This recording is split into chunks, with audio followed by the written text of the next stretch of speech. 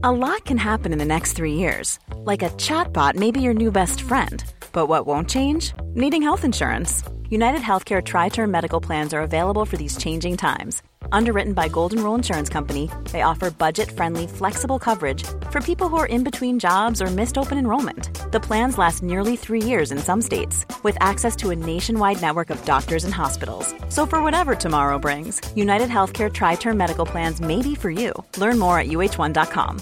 Hiring for your small business? If you're not looking for professionals on LinkedIn, you're looking in the wrong place. That's like looking for your car keys in a fish tank.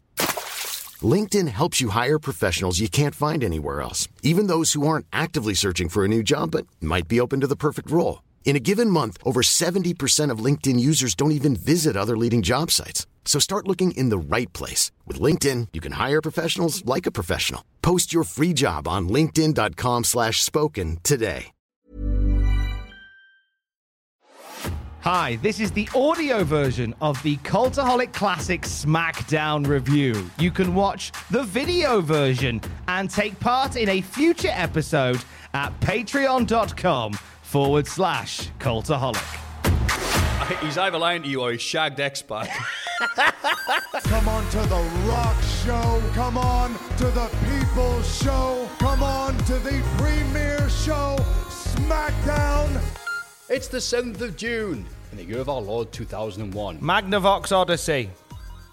Oh, Magnavox. Okay, there we go. They sang Vienna. Shaggy. Back on my bullshit, baby. There we go. Like Stained, it's been a while.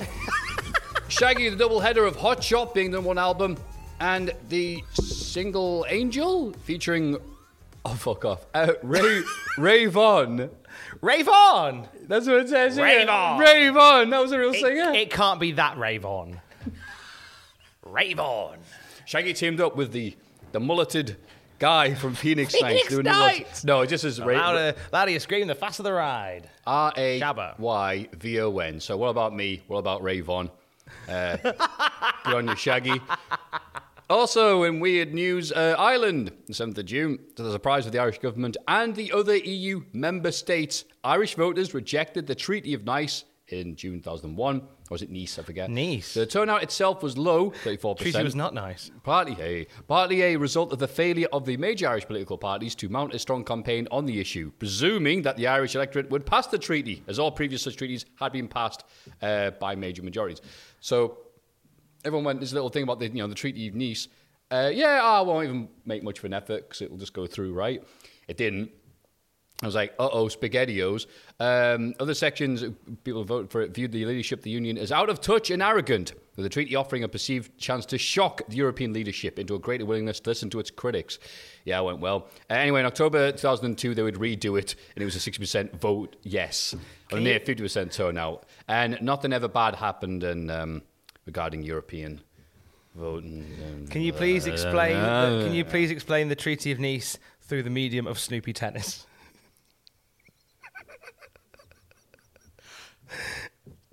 No. Well, no, the Treaty of Nice, actually, that's how we got the... Biscuits? You are a prick. I can't think of biscuits. I felt that word. Biscuit-shaped island. I felt that word in my mouth, and it literally punched its way out. Punched its way out. It's the best way to describe. One of those big biscuits you hear about. My brain went, don't say biscuits, don't say biscuits.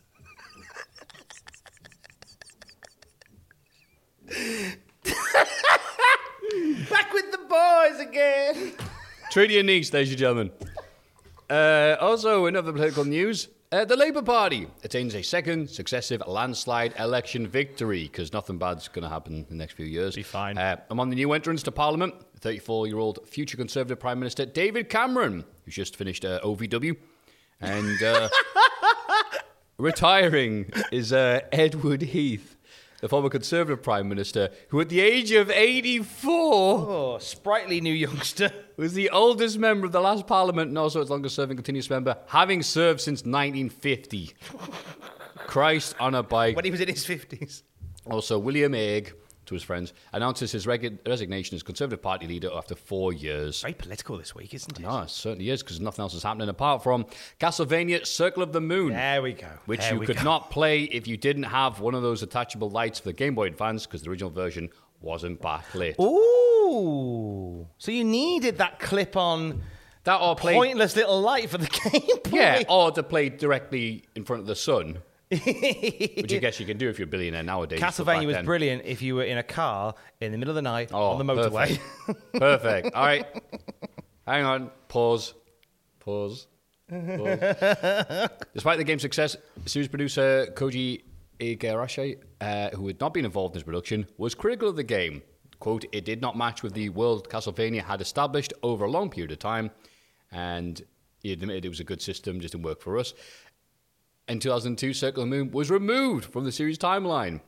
Igarashi noted the reason for the removal was not due to his non-involvement, but instead the intention of the game's development team for Circle of the Moon be a standalone title. Definitely due to What a his salty bitch. That was everything that was happening in the wonderful world of reality. But what is the little lad with wings from Star Wars Episode 1 was happening in the disgusting, drama-filled, everyone's dead, Dave. Period. For WF SmackDown.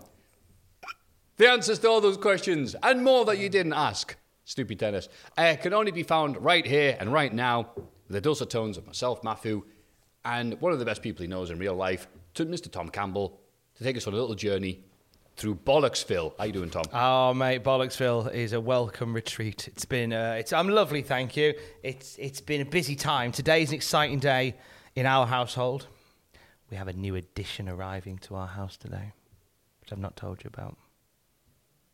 Today we get a new washer dryer. You fuck. You thought I was having a child. Imagine, although what I would say, Math, come back from the dead, Math. Yeah, I'm not... Well, imagine, right, if this was genuine, if I was about to announce, oh yes, our baby is due today, right?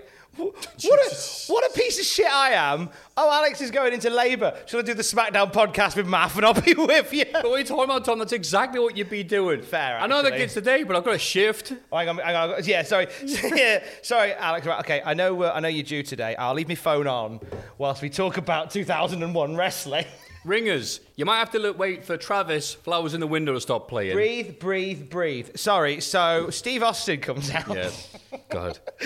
New washer dryer today. Ours has been knackered for about 4 weeks, and we're getting a new one arrived today. So I'm very happy to hear about the twins coming in. The twins. At the The same twins time, are here. speaking of Snoopy Tennis, I do feel like Peanuts trying to kick the ball. Because That's twice today. I've gone rip. Yeah, and I'll fall for it every time. All is otherwise good. We had my nephew. We weren't here last week, and that was because my nephew arrived to stay with us for was in a the few washer days. dryer. He was in the washer dryer. Initially, what I thought was going to be, we're going to have him for the weekend. And then his mum dropped him off on Wednesday. The Fine. Weekend shows up Wednesday. He Were they French? Because they have that. Don't they have that? Oh, because I thought he Wednesdays said off? we. Well, it's good to see you, Tom. Great to be here, mate. I hope you put oat milk in this, by the way. I did, yes. Thank God for that. It had the green lid on it. Oh, yes, that's right. Yes, it did. Yes, it's a green one. Oh, yeah. So we had Noah for a bit. Noah's lovely. Noah's top notch. We did some streaming on Twitch. We played FIFA. He showed me how brilliant he is at FIFA. That was good fun. Nice. Went to the cinema. Went to mini golf. Oh, I think we realised. We mentioned you this. gave him baby's day out. Pretty much did. Yeah, we had a lovely 4 How old days. is He's 32. No, he's 7 years old. He's a sprightly 7 years old. So it's like every few minutes, he's like Tom, look at this dance I can do. Look at this wrestling move. Look at this, Tom. Like, yep. He's lovely. So did you show him? Did he show you all his games, and it was like Call of Duty, No, Resident 'cause- Evil, well- and you showed him your games, which are Sonic the Hedgehog, Animal Crossing. He was impressed with Fall Guys, and we played a lot of Spider-Man as well. He liked Spider-Man. Oh, okay, good. Played Fall Guys quite a bit, though. We realised that Alex and I, should we ever decide to bring children into the world, something that we are not in a huge rush to do. We quite like what's the term? Disposable income. We decided that should that ever happen, like we kind of already know from the week we did with Noah, kind of what our roles would be in that family pyramid. Oh, okay. So it's and it's unfortunate for Alex because I said you would probably be the disciplinarian. And I would just be the fun dad. I'd be the one that would go. I'd be your mum that would go. No, you can't have ice cream. And then I'd go. We'll have some ice cream in a bit. I'd be the dad who just want the kid to be my mate, and Alex would be the one that would go. Right, stop it. And I'd be the one that give him a little wink and go, or her give her a little wink, or them give him a little wink and just go. There you go. You'd be the Robin Williams, and she'd be the Robin Williams. Robin Williams. The Robin Williams. Forget her name. As the day of recording this, as soon as I record this, I've got to nip home because obviously washer dryer arriving. This is the new late development. It's exciting. And then go from there to do some radio stuff. And then I'm back here later on recording with you to do some wrestling commentary for North Wrestling. Fantastic. It's a huge day. I bet people are really excited for the Middle Age SmackDown podcast. I am. Fantastic. We'll start off with a washer dryer. No, and the knee street. Looking after a Ben. There's some stuff in this SmackDown that I'm very excited What to do about those grey hairs. Later on, Alcoholic will be unblocking a sink with a dropkick. I can't wait until we're doing SmackDown in 2022, and it's like Tom, how are you getting on? How are you getting on, Tom Pell? Yeah, I'm fine. What's the thing that's called? Me prostate's grown again. Oh. How you getting on, Tom? Yeah, it's fine. I'm just wheezing getting up the stairs. Yeah. Live from Tom's shed. I'm in the shed today because the triplets aren't settling down. Now, knowing our luck, it'd be quadruplets, wouldn't it? Just 4 of the buggers. Bless you. So I'm in the shed because the quadruplets can't settle down, and I'm just hiding because I'm the cool dad. Yeah. So I don't come into use for another couple of years. All the strimmers are looking at us with angry eyes, like Banjo-Kazooie. Don't do the fucking nice biscuit joke again, Tom. I swear to God. All right, strimmer. How are you, more importantly? I'm doing perfectly fine. Sometimes I have good weeks and sometimes I have bad weeks. This is a good week. Good. Matthew's back to doing gym stuff. His body is a bit confused about this because he didn't get any sleep last night. Not because of over caffeination or anything like that. I went out and did my exercise like a good little boy. I did my steps. I knackered my knee and I flexed it. I went, it's actually all right. Thank God for that. But then I did that thing where I go, okay, time for bed. And the body goes, you were knackered earlier. I'm going to give you 50 cc's of adrenaline rush. I'm like, no, buddy. No. I'm lying down on bed. It's like, all right, clear. I'm like, oh, no. Adrenaline rush. So I tossed a turn, couldn't sleep at night. First you ran from me, oh, man, and all the rest. And nothing happened. So I think I listened to... what I had been listening to help me get sleep is listening to Chris Morris's Blue Jam.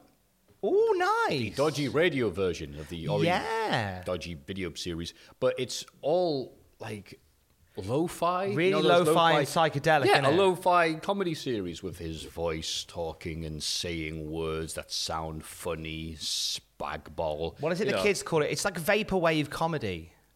Yeah, I'd say that. Is it vaporware or vaporwave? I thought it was called vaporwave. Wait, what's vaporware? I think vaporware is when you try and download an e-cigarette. That's right. Oh, sorry. Yeah.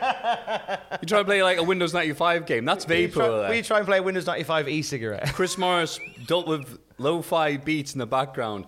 And now I'm going to try and install this Monkey Island 1. Sounds quite relaxing. Actually. Okay, that's tedious.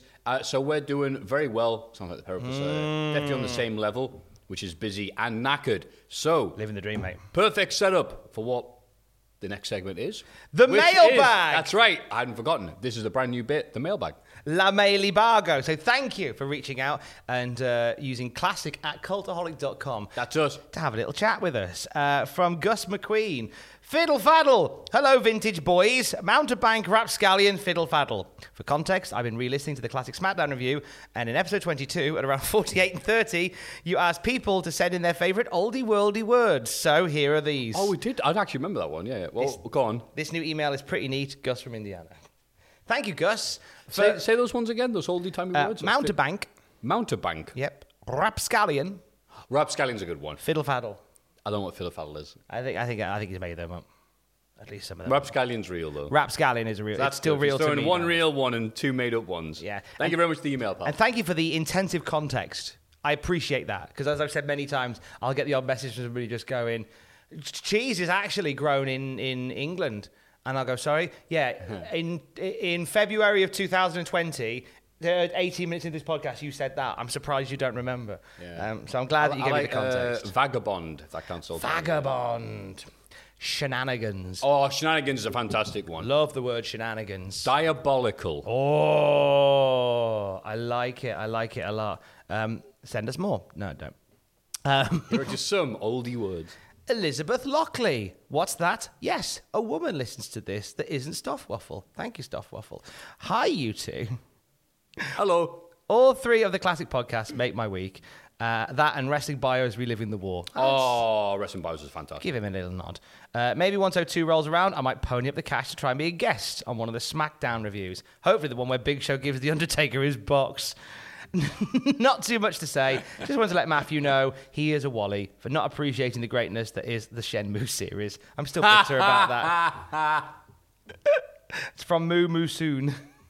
A.K.A. Elizabeth Lockley comes upon your message. Thank you. A ball. A child's ball. May I take the ball? No, you idiot. It's not yours. Okay, I will press X. May I take the washer dryer? No, those are Tom's. I see. A washer dryer set. Who do you sound like that? Dave Meltzer. Do I? Shen Meltzer. I like my Shenmue sounds like The adventure to find the run-on sentences. my 2.5 impression. Anyway, thank you very much for the email. Amanda Schultz. What's that? Yes, a woman that isn't Elizabeth Lockley and Stuffwaffle that listens to this podcast. Triple threat. Tom and Matthew, this may be an impossible task, but out of all the times you've lost it, which is your favourite? Also, what is your favourite bit?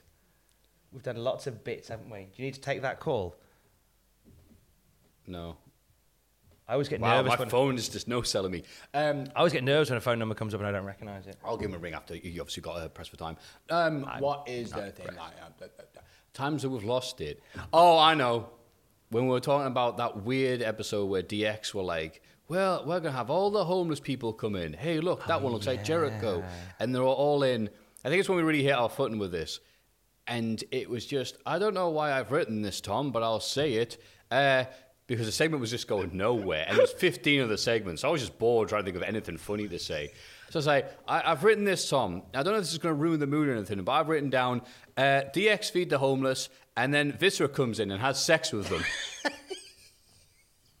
I remember that. This is Viscera of the Dueling Pimp organization for 1 week. One week he had a pimp The society. 1 week story, was it, where he was Viscera, geocities.com/Viscera the pimp. Man, the good old days. What about yourself, Tom? Because you lose it. Oh my God, I lose it on the regular. I think, ones that stick out to me, the Milky Bike Kid. That was good. When Undertaker had all that paint stripper thrown on his bike, and it looked like his bike was covered in milk. I think up there, and it's been captured by Colonel XB magnificently. It's the time where, for some reason, Kane and the Undertaker's promo bled into the steamed hams sketch, which we did. Oh! What's in there? Cry, An Inferno match. Cry. Yes, I remember that. Yeah, again, and that's been animated by Colonel XB, who did the That's Gotta Be Kane series. He's such magnificent person. John Iley and Colonel XB bring Matthew Gregg and I's visions to life in the most magnificent like of ways. Dr. Frankenstein. Yes. Oh, a special en route thing to, was it Austin versus Triple H? That would be No Mercy 99, I think. And I don't know, but we started doing 1950s commentary. Yes! For about 25 minutes. And it just went on and on and on. I got you good. I got you good because it was like, oh, Lou Tez challenging. Was it Farmer John? You sit there. Farmer Birds. You sit there and you thump your tractor. You sit there and you thump your tractor. Something that Brock Lesnar did recently. So How the world history turns. repeats itself. Karate Kid was right. That was how Luthez and Farmer Burns match ended. with Farmer Burns using his tractor to lift the ring up. Luthez got a count-out win. That was our Smoky Bar, by the way. Gone to Triple H. Scott D sent us a link to a Ken Shamrock interview, which is really cool, which talks a bit about his departure from WWE. Yeah, very Thank you weird. for that. Appreciate that. Thanks for reaching out. Thank you to Dan Rushby, who's messaged in saying, "Hey lads, hope you're both well. We all know that the invasion angle was rushed and never should have been done straight away. But as you pointed out last week, they literally had to do something. My question is, what is that something? If they hadn't gone ahead with the invasion angle and waited, what would you suggest should be done to try and overcome this drop in wrestling? And what would Vince have done to keep the WWF in business? Thanks for everything you do. Much love, Dan Rushby." I'll hear again. Much love as always. I'll hear this 3 times a week, as I do with every other review during my week. It never gets old. P.S. for last week, no math, no Mark Haskins and RVD. I was meaning more Robbie X and Lizzie Evo being unknown to American audiences. But thanks for clarifying some 1PW questions for me. Oh, okay. That's from Dan. Fair enough then. Thank you, because I thought it was going to be like quite sarcastic and biting then. He had every right to be, but no, he was actually very nice about that. Thank you, pal. I'm working on a little video about a subject that kind of is similar to this. I don't want to give too many, I don't want to show my cards too much. But in terms of what they should have done, I mean, it's difficult because... What if they didn't do the invasion? What would they have done? In my head, I think you give Kurt Angle, you lean into Kurt Angle as a babyface. Certainly during the summer, you have The Rock come back anyway, and whilst you've got Rock and Austin tying up their loose ends, that's where you're building stars. That's where you get someone like Edge or Chris Jericho up to the top. I think that the Undertaker storyline with the Stalker could have been stretched out, incorporated a few more characters, giving you some sort of spooky nonsense over the summer. But in terms of what you could have done, at that point, you needed just to buy time to make stars. That was the big issue, was there was just no stars. And by the time 2001 had got through, and if you'd been able to get through with enough people on top, creating enough sort of buzz, you could have used the time to build other people. By 2002, some of those names are coming back, and then you've got the names that were coming back and the stars that you've made in 2001. It's a tough one, and it involves a long-term plan rather than short-term snapshot booking, which Vince was always a fan of. I would have I agree with everything you just said. I made that nice and simple for me. But I've also said this would have been a perfect opportunity for yet another Kane in the main event scene run that he missed out last year because a Big Show, fat bastard. So Kane in the Kane event. When in doubt, use Kane. If in doubt, break Always Kane over. glass. Never been more over than this year, so it would have been perfect for him. For the invasion run and everything. Thank you for that one. Fergus Jeffs, dear Tom and Matthew, first day listeners to the podcast, first time emailer. Wow, I always feel bad for people that jump on because it's so deep in lore. Is this podcast? Hi, I just started watching One Piece. Oh, well, which episode did you start watching? 930. Just wanted to begin by saying how much I enjoy the classic SmackDown review. That's a relief.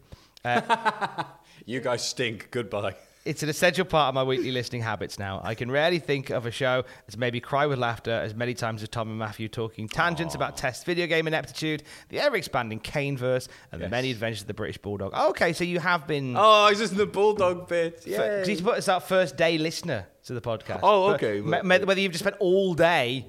listening, bless okay, you. Good. With that out of the way, at the time I write this, you're currently on the road to King of the Ring 01, where business is starting to decline. The roster is thinning day by day. The invasion is just starting to rear its ugly head. So many big names out of action.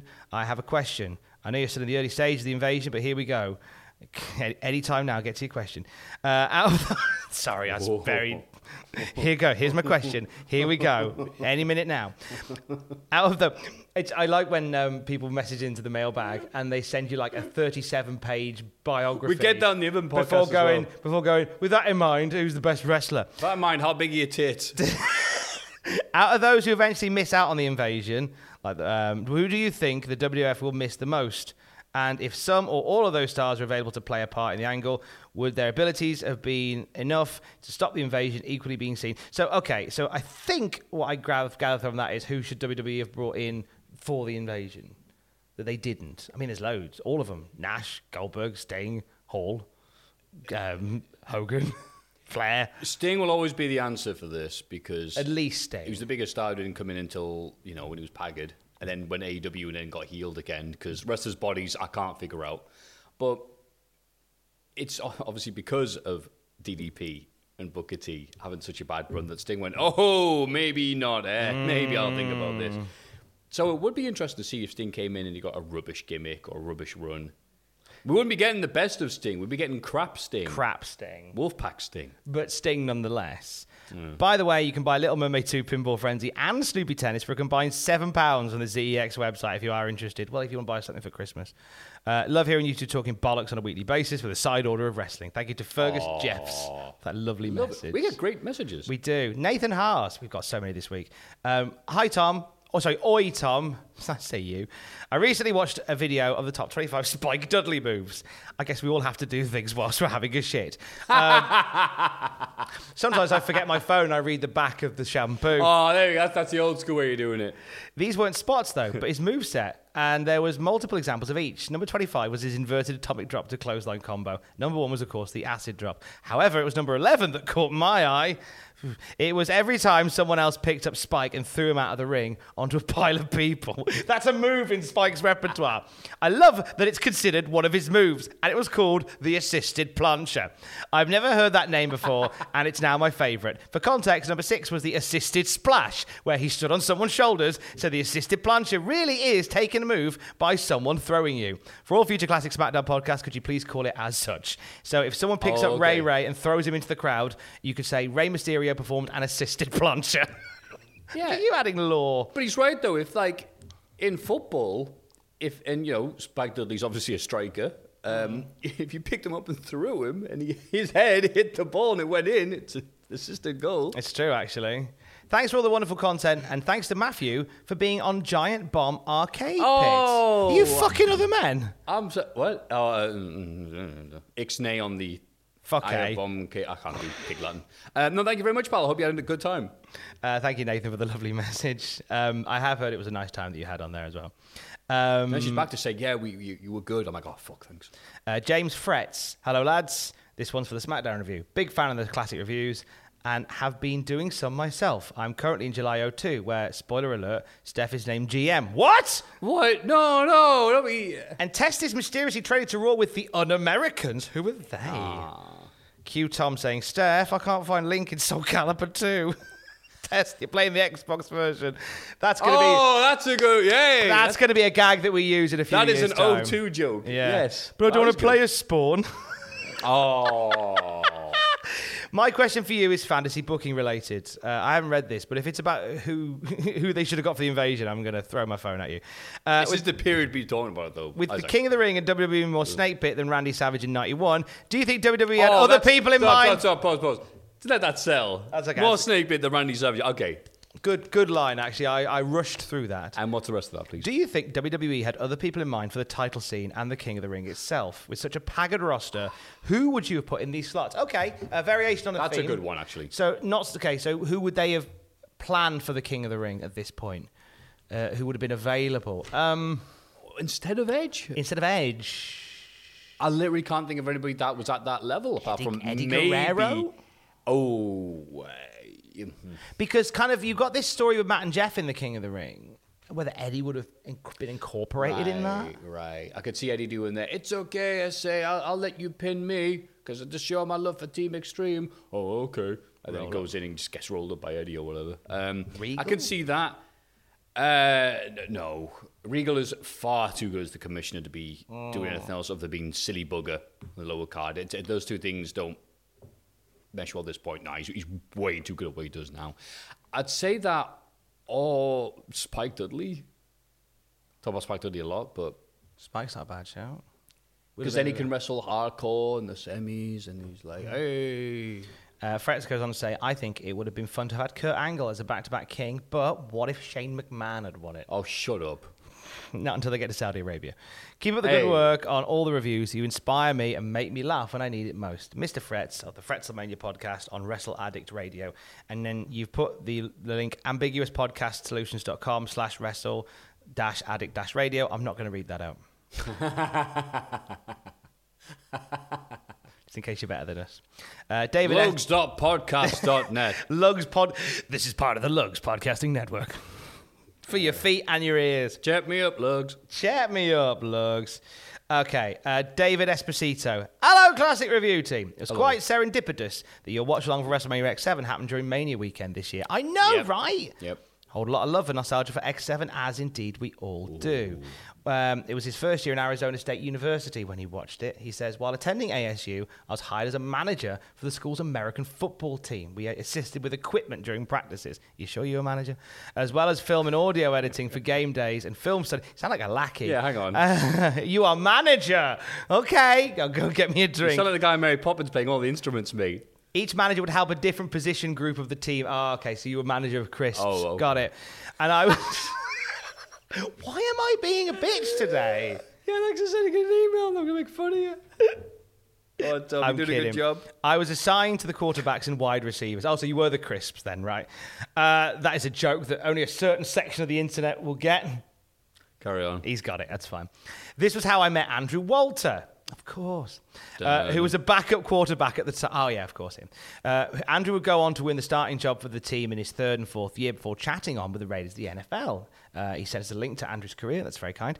Andrew was a big wrestling fan. He overheard me talking about attending Raw one day. The Raw after No Way Out was filmed in Phoenix, and I went to the show. He and I struck up a friendship, and that's how I ended up watching WrestleMania with a future NFL quarterback. That's cool. That's nice. Andrew and I lost touch once he drafted to the league and graduated college. I'll never forget seeing him around campus, always with a trail of girls in his wake, and he was like on a string. And he would make time to come over and chat wrestling for a little bit while the ladies just stood there completely aghast while the school's heartthrob QB talked submission finishers and pay-per-view events with me. This is ace. Anyway, the Classic SmackDown review is currently at the period right now around the peak of my early fandom before I wandered away from wrestling for a while. Every time I see X7, I'll always think back to watching it in the dorm with my roommate and Andrew. And I'll remember Andrew throwing a horrific interception that would doom his team to defeat yet again. Thanks for all the content and smiles. You're all top shelf lads of the finest kind. David Esposito. Thank you, David. Wow, that was a really nice... What a great story. What a nice story. Our fan base is awesome. Really, really love that one. Thank you very much. If you want to send us an email, you can do. classic@cultaholic.com.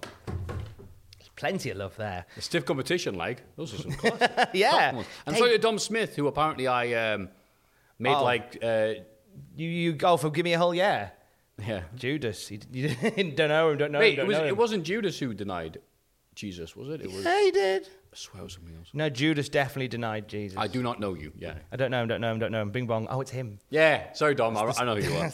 We do know Dom from Give Me a Hole, yeah. So email again, classic@cultaholic.com. Well, that's all wacky messages from this timeline.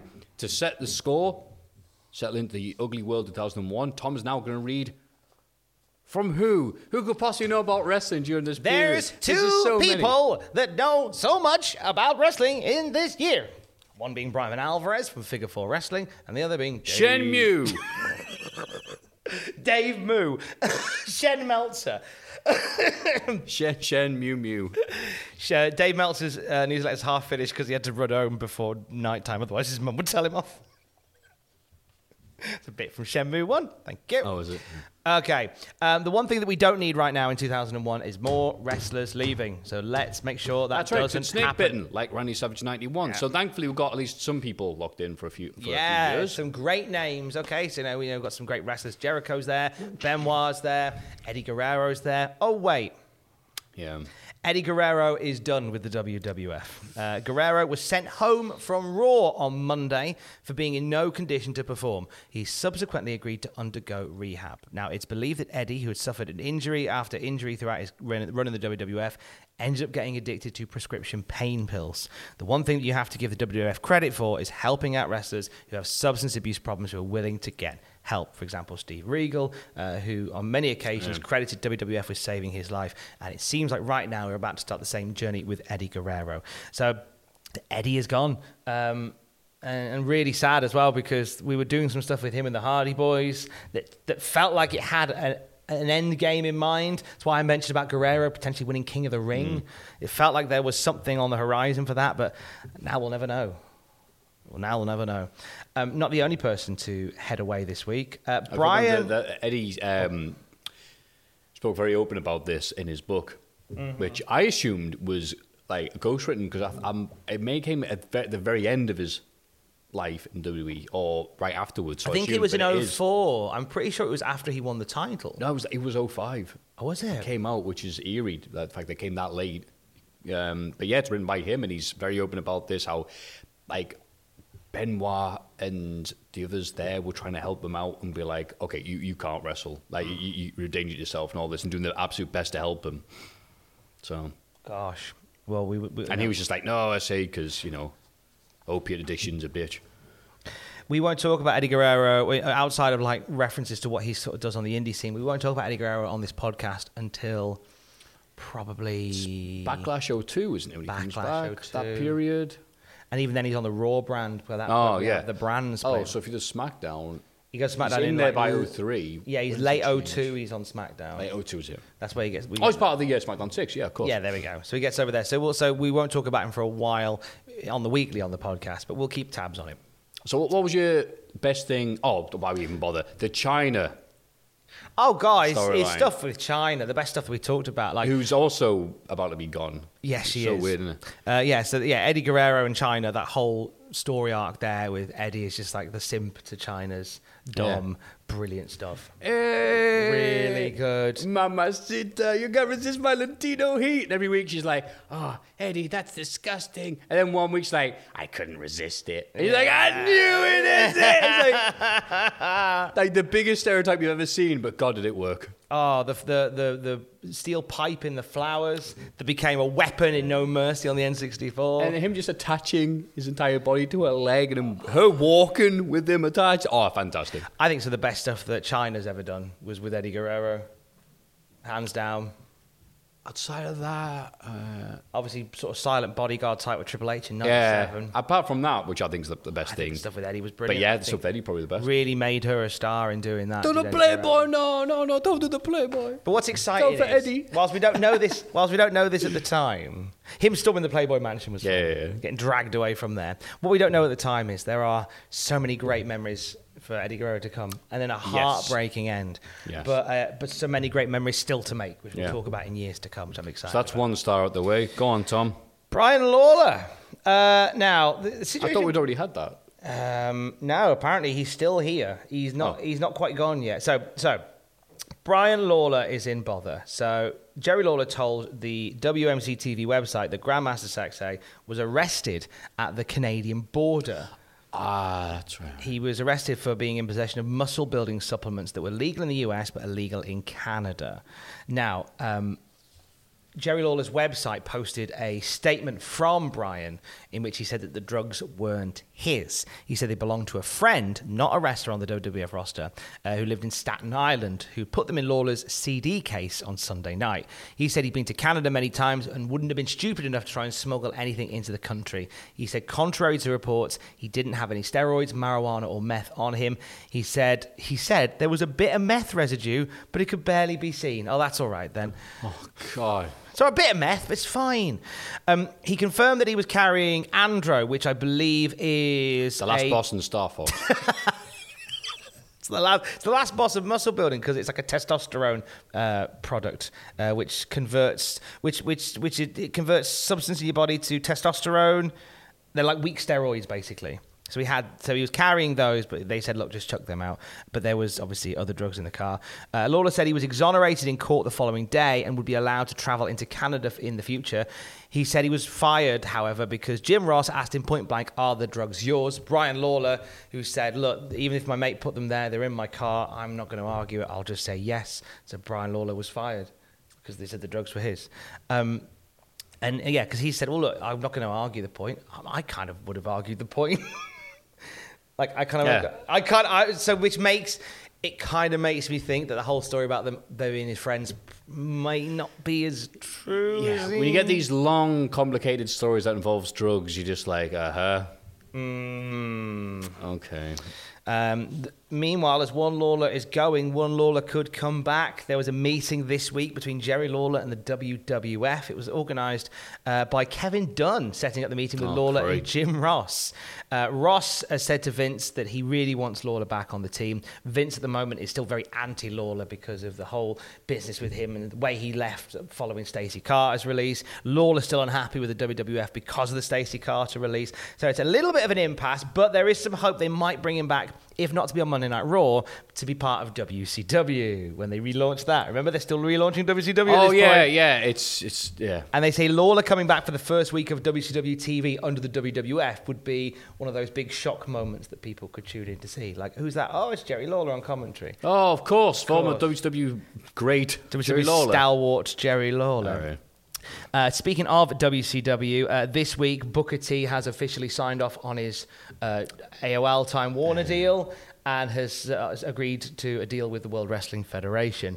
Kevin Nash attempted to stop him doing this. Nash met with Booker T in a last-ditch effort to stop him from doing it.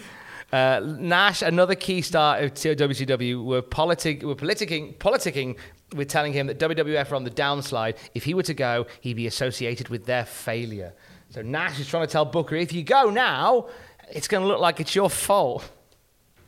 He was trying Smartest man in the business, Kevin Nash. Is. He was trying to convince Booker to hang tight till Feb, and then they'll all go together when we go.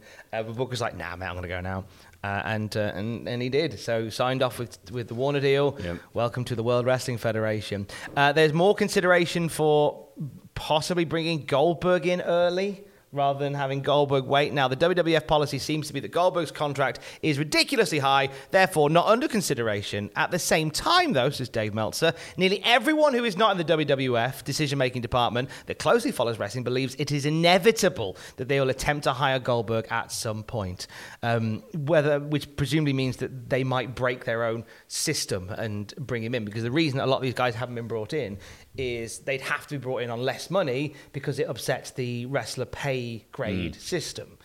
Where, you know, a lot of these guys are going to go, well, no, I'm on several $1 million a year to do nothing. Like, I'm coming in for more or I'm not coming in at all. So this is the impasse that you have. But a lot of people who aren't making the decisions think that Goldberg coming in is inevitable. It is, but it's not as soon as you think it is. Don't worry, they made up for lost time last few years. They certainly did. Some good news for the WWF, though, because Monday Night Raw's rating was up after 8 weeks of dips. 4.3, which is a nice number for them at this point. Yeah. The main event was Chris Jericho versus Steve Austin. They had a banger, and they did 5.0. However, despite the fact that it was a great match, well received by the live fans, and did a decent rating that sort of put WWF back on the upswing, Vince does not want to headline King of the Ring with Chris Jericho versus Steve Austin. He doesn't believe that it's a match that will draw. So changes are being made that will incorporate Chris Benoit as well.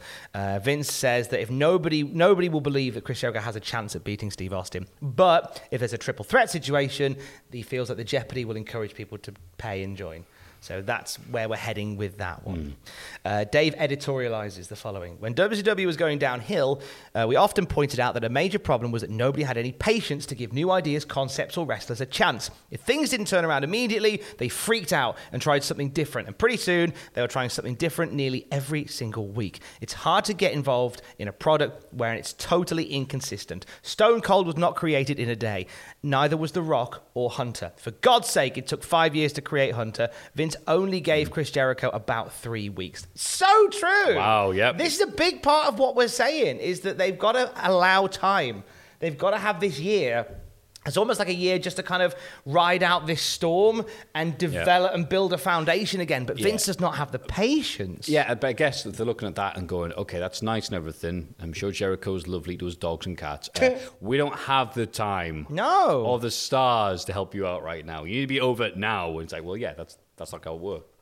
Few more little quick shots. Tatanka is heading to the UK for Brian Dixon's All-Star Wrestling. This is a promotion that does tribute WWF Tom, stars. you're reading out 2001 news. Sorry. So I like the fact that Tatanka easily in 2022 could be working with Brian Dixon. But weird to have Tatanka going into a promotion that's full of tribute WWF characters. So looking forward to Tatanka beating UK Rock in the weeks to come. No, All-Star, well, maybe were they? No, All-Star weren't doing those things. Well, Dave says at this point they were. It says currently on tour for that group includes the Brooklyn Brawler, played by California Tijuana wrestler Joe Wait, an Kimball. All-Star? Bollocks. That's what he says. United Kingdom for Brian Dixon's All-Star Wrestling. Rip Morgan, who did the New Zealander gimmick in the 80s. With partners I'm like not Jonathan Boyd. entirely sure that's Do you think he's got accurate. that wrong? I wouldn't quote Dave on Citation needed, Dave Meltzer. that. I might be wrong as well, but I don't think All-Star was doing those. Do you remember a video game company called Kellogg Creek Software? Kellogg Creek. What an image that conjures. No, go on. Kellogg Creek. Very crunchy lake. Oh, that's what you want, a video game named after something that crunches. Kellogg Creek Software is doing an online strategy pro wrestling game endorsed by Rowdy Roddy Piper with hopes of it being released before Christmas. Wow. Hey, Roddy, why are you endorsing the Kellogg Creek game? Money! I need to make some money! I gotta get the money! All right, anyway. Okay. I can't do Roddy Piper. Quoting this verbatim from Figure 4 Wrestling. Viscera worked a show in... Oh, okay. The show's already great. Viscera worked a show in Council Bluffs on May the 26th. And then they just put... I don't know why this is funny. Go on. I thought he died when he swerved to avoid a cat and ran into a tree. That's all it says about the card. It just...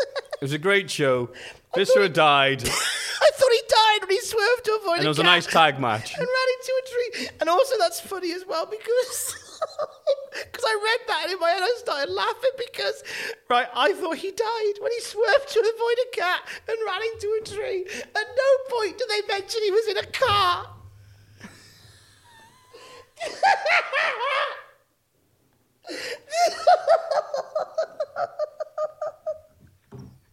Oh, look, Stuart. What did it say? I'm going to check these notes out. Oh, not even better. Quote, all right, quote. Viscera worked the show in Council Bluffs, IA, May 26. Quote, I thought he died when he swerved to avoid a cat and ran into a tree. Question mark. Oh, it's left ambiguous. Find out on the next episode of Dragon Ball Z.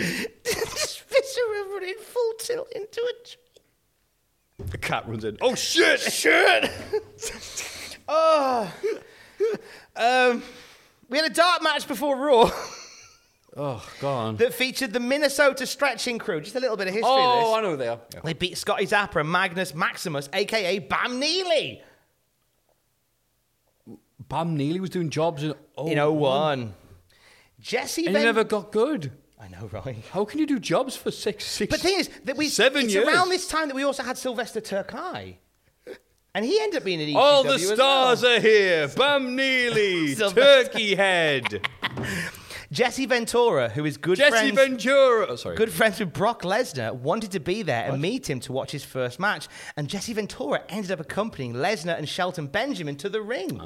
So there's video somewhere of Jesse Ventura being the Paul Heyman to a young Brock Lesnar. Oh, God, the idea of Jesse Ventura in the Heyman role for any wrestler. Holy shit. Well, we could still go. I wasn't rambling. One final note before we get into the show. Were you ever a reader of Testosterone magazine? Obviously, look at us. Ovs, mate. It's like a muscle mag with bite, with attitude. No, but I them. had a copy, but then the Canadian police found it. It wasn't me that put it in your No, CD case. sorry, it wasn't my copy. There we go. They did an article this month in their magazine. Well, that's good. That's what they usually do. In which they did a Deadpool for bodybuilders. So a Deadpool is over-under odds on people who you think will die in 12 months. Let me read from the article. Oh, I can't wait. The last entrant in the 2001 Deadpool isn't a bodybuilder, but he's certainly more famous than all of the other Mr. Olympias except Arnold, a pro wrestler in the WWF. Triple P, don't know why they call him that, has a very powerful physique, ripped year-round, and 280 pounds, and 6'5" with his lats dealt. If you're looking for plump lips that last, you need to know about Juvederm lip fillers. With Juvederm Volbella XC and Juvederm Ultra XC, your lip look, whether it's subtle or bold, can last up to 1 full year with optimal treatment and no additional maintenance. Find a licensed specialist and see if it's right for you at Juvederm.com today. That's JUVEDERM.com. Add fullness to lips in adults over 21 with Juvederm Volbella XC or Juvederm Ultra XC. Do not use if you have severe allergies or a history of severe allergic reactions, or if you're allergic to lidocaine or the proteins used in Juvederm. Tell your doctor if you have a history of scarring or taking medicines that decrease the body's immune response or that can prolong bleeding. Common side effects include injection site redness, swelling, pain, tenderness, firmness, lumps, bumps, bruising, discoloration, or itching. As with all fillers, there's a rare risk of unintentional injection into a blood vessel, which can cause vision abnormalities, blindness, stroke, temporary scabs, or scarring. For full, important safety information, visit Juvederm.com. Here's a cool fact. A crocodile can't stick out its tongue. Another cool fact, you can get short-term health insurance for a month or just under a year in some states. United Healthcare short-term insurance plans are designed for people who are between jobs, coming off their parents' plan, or turning a side hustle into a full-time gig. Underwritten by Golden Rule Insurance Company, they offer flexible, budget-friendly coverage with access to a nationwide network of doctors and hospitals. Get more cool facts about United Healthcare short-term plans at uh1.com. Hey, it's Sharon, and here's where it gets interesting. Raise your hand if you want salon perfect nails for just $2 a manicure. Yeah, me too. With the Olive & June Mani system, you can say goodbye to expensive services that take hours and hours and love your nails more than ever. I would know. I've been doing it for years.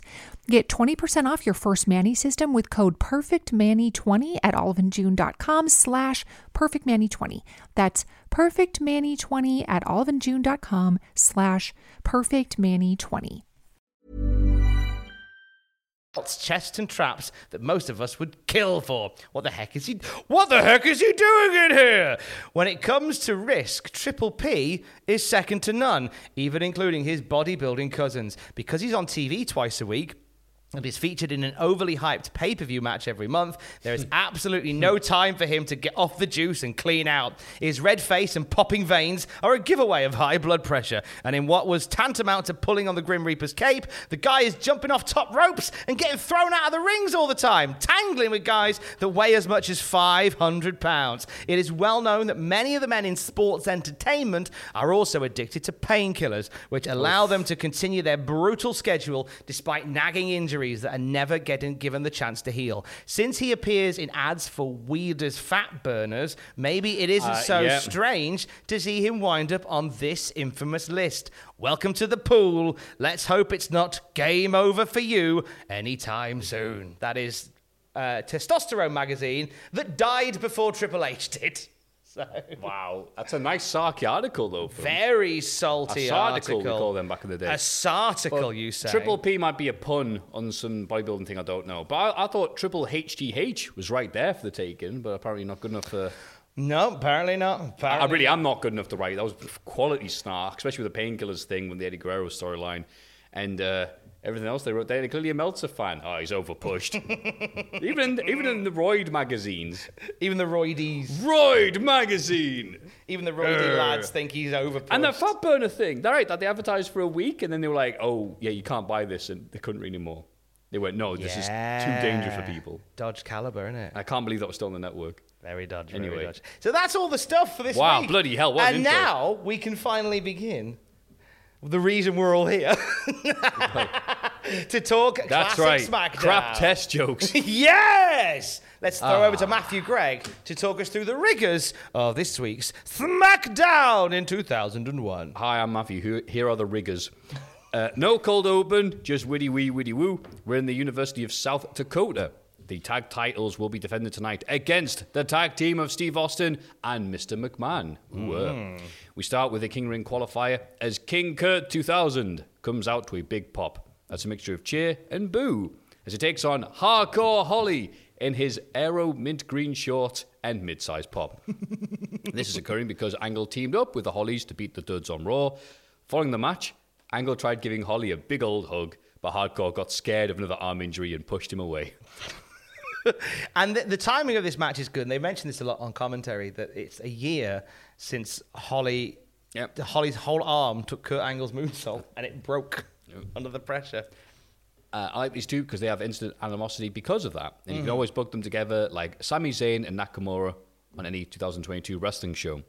Hardcore dominates the start with Angle going backwards over the ropes despite taking a clothesline because he can't go over backwards. Of all the great things he can do, Yeah. that's the one thing he can't. I always find quite A amusing. cow can't go downstairs and Kurt Angle can't take the clothesline backwards. Angle is wrestling Shane O'Mac and participating in King of the Ring at the next pay-per-view because everyone's feeling ill right now, so Kurt may as well work 3 times. Why not? Angle gets booed more and more as the match goes on as he pays too much attention to it to notice Holly getting his knees up to stop the return of the one-armed monster. He won't be able to flush all the toilets in that big hotel with just one arm. Angle kicks out of the greatest dropkick in the business. Who is Okada? I've never heard of him. Holly lands a rare top rope leg drop for 2 before Angle blocks the Alabama Slammer. Did he call that the Alabama Jam, or have I made that up? Someone else is the Alabama Jam. Holly wouldn't do a top rope leg drop very often. Fair enough. Who does the Alabama Jam? That's annoying, that. I know it's the Alabama Slam. Yeah, but I wonder if that was the Alabama Alabama Jam. I'll come back to you. Maybe someone can let us know in that fantastic mailbag section we have. Do so. Devon Holly off the ropes with a snake eyes into an Angle slam for the almost flukish victory, with Cole cutting this a huge win for former WWF World Champion Kurt Angle. They do sell it like Yeah. he fought from underneath. Really, hardcore losers, but don't worry. The mixture of tough enough for the invasion will mean there'll be plenty of kids for him to attack without remorse to cheer himself miserable.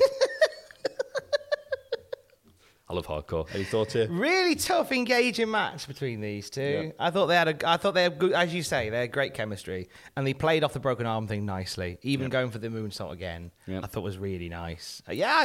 Holly and Angle just they're magic together. What a great King of the Ring qualifier. They should have had a match every year on this time. Yeah, like an anniversary gift. It's a bit like about is it Kinrun where they reenact wars in Northumberland. What? Kinrun. It's where they do war reenactments in. Oh, the location, Mary, I thought. Yeah. Oh, yeah. That's so basically we have Kinrun, but it's just somebody reenacting Kurt Angle versus Hardcore Holly in June of every year. Is it Wolverine who his wife that he had to be married to got killed by someone? I forget who it was who did it. And so every year, I think this used to be an old plot line, I'm not sure if it's in the comics still. Every year, Wolverine would like find him and just take off another bit of his body. Every year I'm gonna come get you. Maybe it's gonna be your foot, maybe it's gonna be your ear, but I'm gonna take a bit off. Every single year. Around this time, I'm gonna come find you. Brilliant. Every year, Angle's like, you know what, I want to break your arm again.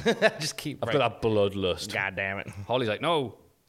Backstage, Kane ties his boots while Undertaker punches locker rooms. How clever Kane's learned how to do his shoelaces up. Good. Undertaker's busy punching lockers because he saw some of the newcomers playing gin and rummy as opposed to Snoopy tennis. As opposed to getting their knives out. Yeah. Undertaker says he's going to kill someone, and Kane shakes his head and says, "That don't sound good." Before going back to his shoes, bored Kane. The Undertaker's storyline tonight, we'll talk on it as we go through. Yeah. But basically, Vince McMahon told The Undertaker that, hey, I think that Shane McMahon has something to do with your wife being stalked. And Undertaker, who has been at odds with Vince McMahon for months, because Vince McMahon is an untrustworthy POS at this point, Undertaker believes wholesale and doesn't question for a moment. No, Tom. I can't believe that Shane's behind it. Undertaker's just mad with fury that someone's stalking his wife, so he's believing everybody. Even the person who's allegedly doing the voice. I would, you know what, at this point, if I'm watching this fresh, I'd think Kane was involved. Because Kane is incredibly chill about somebody stalking his sister-in-law. Like, incredibly chill. Wait. Kane's like, Shane O'Mac's behind this. I'd definitely investigate that if I were you. It's probably him. What's that mask you've got there? Oh, it's nothing. It was a gift from Linda. It looks like the one that the stalker was wearing. Does it? I don't know. Oh, is that Shane over there? Are there any distinguishing features of the stalker? Yes, he has this really ridiculous gruff voice. Oh, who could it be? Who could it be? First shot, it's like, well, it's me, Kane, filming the Taker's wife. Yeah. But yeah, he's just like lining up the camera. He's just like, oh, I got my phone's ringing. Hello, Kane speaking. 44291. 444. I thought I did a landline number. You did 4291. Kane is Every phone is mobile if you're big enough. if you're brave enough. Kane's got a landline in his car. Like It's so I don't get lost.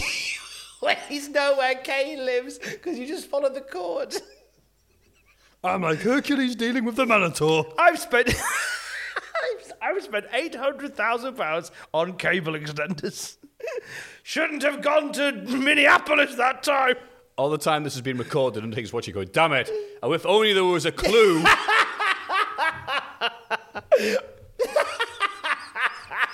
I bet it's Shane. Anyway, Undertaker waits in the parking lot for Shane O'Mac to arrive because Vince claims shit, yeah, everything you said basically, so skip ahead. Hey, here's Hill Austin to say hello to all the empty seats in the crowd. Why would they show that on TV, you idiots? The first words out of his mouth are, shut up. So apparently he's the cat that hits Foghorn Leghorn. Well, I don't think these are the first words he says. So, like, the Observer says that Steve Austin talks about being beyond a legend and selling more merch, pay-per-view tickets, and event tickets than anybody else. All of that seemed to get cut. Yeah, because it starts off with Austin, as you say, going, shut up, and then going, anyway, that's enough about me.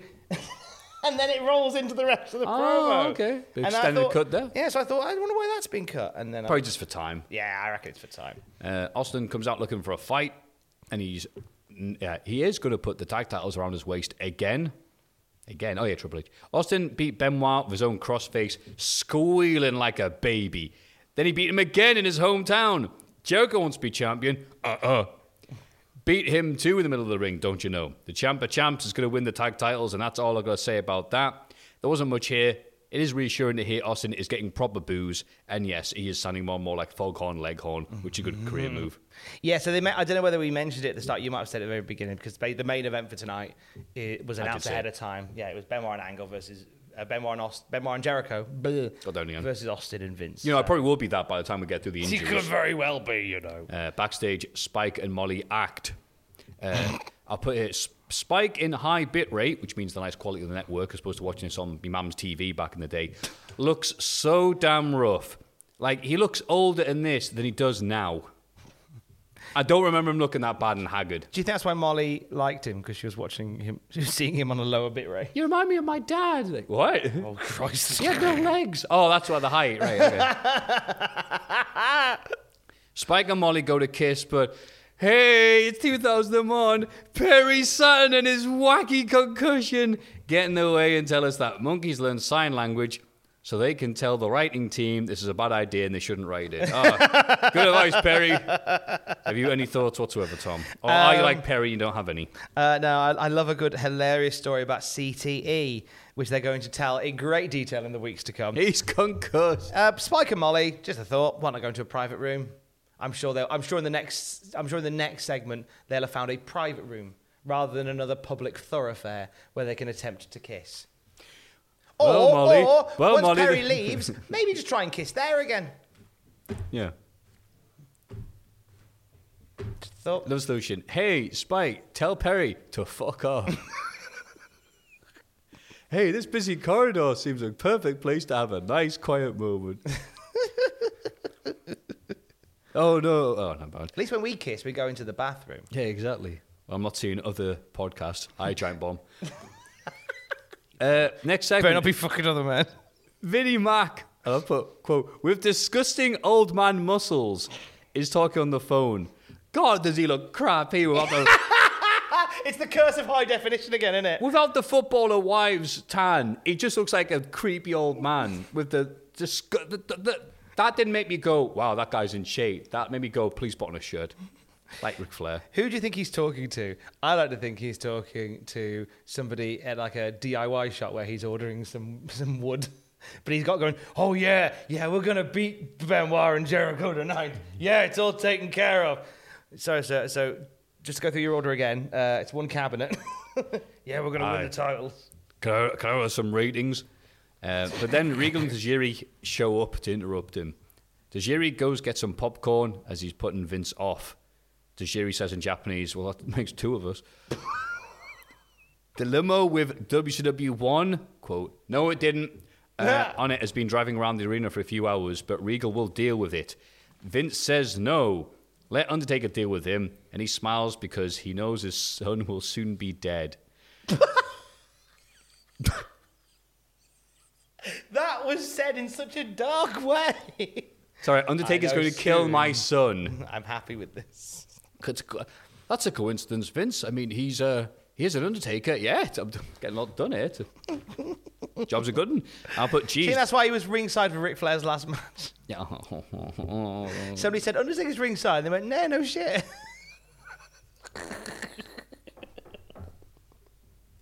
He didn't look well, did he? No, he didn't. He did not look well. I'm sure you talked about it at length on the podcast. Oh, we will. Which you can hear now. Yes. Geez, driving a limo for several hours in 2022 would need a few of those Wall Street Journal payouts to afford. I put, sorry, Vince. I don't know why. Why not just park? I guess because they're driving around in a circle, and every time they come round to the front, he's got his head out the window going, ah, ha, ha, ha. Dickhead! WF wankers! Jeff Hardy and Lita's fucking abs show up looking good after Jeff meet Matt, who advanced in the King of the Ring tournament. Lita's just showing support, honest. Anyway, Jerry Lynn is here, the light heavyweight champion with no momentum whatsoever. Despite the fact that Michael Cole calls him the best champion of the light heavyweight division we've ever had. They desperately try to put over Jerry Lynn as like one of the top guys in the company, whilst Jerry Lynn does like a jogger run to the ring. So sad. He's got there's a queue outside the bus, but I'm doing a little gentle jog, so I'm not putting anyone up. Yeah, that's it. Yeah. He's doing the jog that you do when you see the bus pull off. You didn't make it, but you pretend you're just going for a jog. Yeah, I have done that. Yeah, we all have. I did that in town the other day because it went, and I was getting full pelt. And it went off. I went, bastard. It was Friday, so the guy, it was just dickheads everywhere going, hey, mate, you've missed your bus. And I was trying to do like, yeah, didn't want it anyway. Yeah, thumbs up. Like, what am I supposed to say to that? You go, yeah, I bet you miss your mother. Yeah, he's like, yeah, good times, yeah. And I'm like, it's that half being a dick, but half just in a good mood. And you see a guy missing the bus, you want to say something. I'm like, I have no idea what I can say to this, but I'm not going to say nothing. I'll tell you, so when Benwell the other day, I was waiting the traffic lights to cross, and so there's a car pulled up here, and they rolled down the window, and he went, hey, mate, you all right? And I went, yeah, I am, mate, you?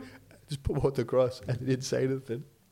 And I'm still pondering, like, that was a heckle. Hey, mate. Wind the window down. You all right? Hey, you all right, mate? Yeah, I am, you? A drive-by check. Nothing. And instead it's big grins. I'm like, I hope they were having a good time, wherever they were. I wonder whether they knew you were. I went, oh, God, if it was... What was a podcast listener? It's that guy, I can't remember his fucking name. Oh, whatever. Yeah. Toast sucks. I say, fuck off, Tom. And look, oh, who are you? Anyway, Jerry Lunn. Fucking hell. Jerry Lunn. Jerry Lynn. I think Jerry Lunn goes in the social club that my dad gets into. I think he used to be a bricklayer. He got laid off. They said because there was no work, but we think it's because he was just a shit to everybody. Oh. I think that's Jerry Lunn. Jerry Lunn will go in, he'll have a pint of mild immediately. He will then say... What, on shift? No. When he comes he'll come in the social club, he'll have a pint of mild immediately, and they'll go, how you doing? And he'll always say, all being considered, all right. Ugh. It's one of the, all being considered, I'm all right. He'll try and engage you in conversation on either your favourite football team or his favourite football team. And it'll always be just depressing. Like, his team could have won 5-0, but he will just be like, we need better strikers, we need better up front. And you'll be begging for your phone to ring or for an excuse just to disappear. If there's 3 of you having a drink with Jerry Lunn, and then 2 of them just disappear, and you're on your own one-on-one with him, it's tense. Oh, it's tense because it's just like you want everyone else to come back, or you want to just the ground strike because Jerry Lunn, like I'm sure he means well, but God, he's a bit of a mood hoover. It's Jerry Lunn. A mood hoover. He's a mood hoover. Is Jerry Lunn. He really is. He really is. He's divorced, but he still sees the wife on the odd occasion. Not because the kids. They tend to go in the same other pub. Him and Jerry Lunn and his wife, so they'll chat and they'll inevitably get on for a bit and then fall out. But they'll still see each other on the odd occasion. That's Jerry Lunn. Wait, I'm getting messages from next week's podcast. Well, whoa, loads of messages about Jerry Lunn. Please have more stories about Jerry Lunn. Happy to share more stories on Jerry Lunn. Less wrestling, more Jerry Lunn. All right, fucking hell. I can't even scroll quick enough, Tom. It's a lot of Jerry Lunn love. Wow. Not in the club, though, because we hate him. Unrelated, though, Jerry Lynn is running like a wild man and manages to the ring. Come back, me boss. He's jogging like a wild man. And manages his RVD killer apron leg drop, but crowd couldn't care less about him, and it's easy to see why. Jeff rocks Jerry with his spinning leg drop and whisper in the wind. Jeff follows the sweet sunset flip powerbomb out the corner for 2. Wow, taking back to ECW. Nice. Jerry attempts his tornado DDT, a.k.a. the one he did to RVD at Living Dangerously 99, but Jeff pushes him off and lands a swanton bomb to win the light heavyweight title. What? Jim Ross sends his regards, Jerry. Jeez. European champion Matt celebrates with Jeff and Lita's like, I don't want a belt because it would cover my cheese grating abs. Strong match the crowd could not be buggered for. Yeah. And I feel sad that that's kind of the end of the most prominent thing that Jerry Lynn will ever do in the WWF. Oh, yeah. There wasn't a lot going on. It was one of those, like, who the fuck hired Raven situations, I think. It's like, all right, that one promo, which may or may not have got him into trouble with Jim Ross. And then it was like, yep, cheers. I feel like Matt Hardy should have come out with the European title as well. I feel like we missed a trick to have that nice picture in the ring of Jeff with the light heavyweight and Matt with the European title. I also think it's maybe been a bit rushed as well. It's like, oh, wait, Team Extreme thing's done because Eddie's gone. All right, well, we already built that up for a few months. So, hey, let's have Jeff win a title. Yeah, they have Matt and Jeff fight on Raw, which never ends well. And then they have them both win belts. It's pretty much kind of what they do. Yay, Eddie's gone. Yay. Anyway, Sarah Neck Tattoo gets stalked in a parking lot. Who could it there be? She is. Sarah turns around and goes, "Oh, hey, Kane." Hi, Sarah. Oh, hi, Sarah. You going to the shops? What are you doing, Kane? Hi, you all right? She stares at her like it's Math crossing the road.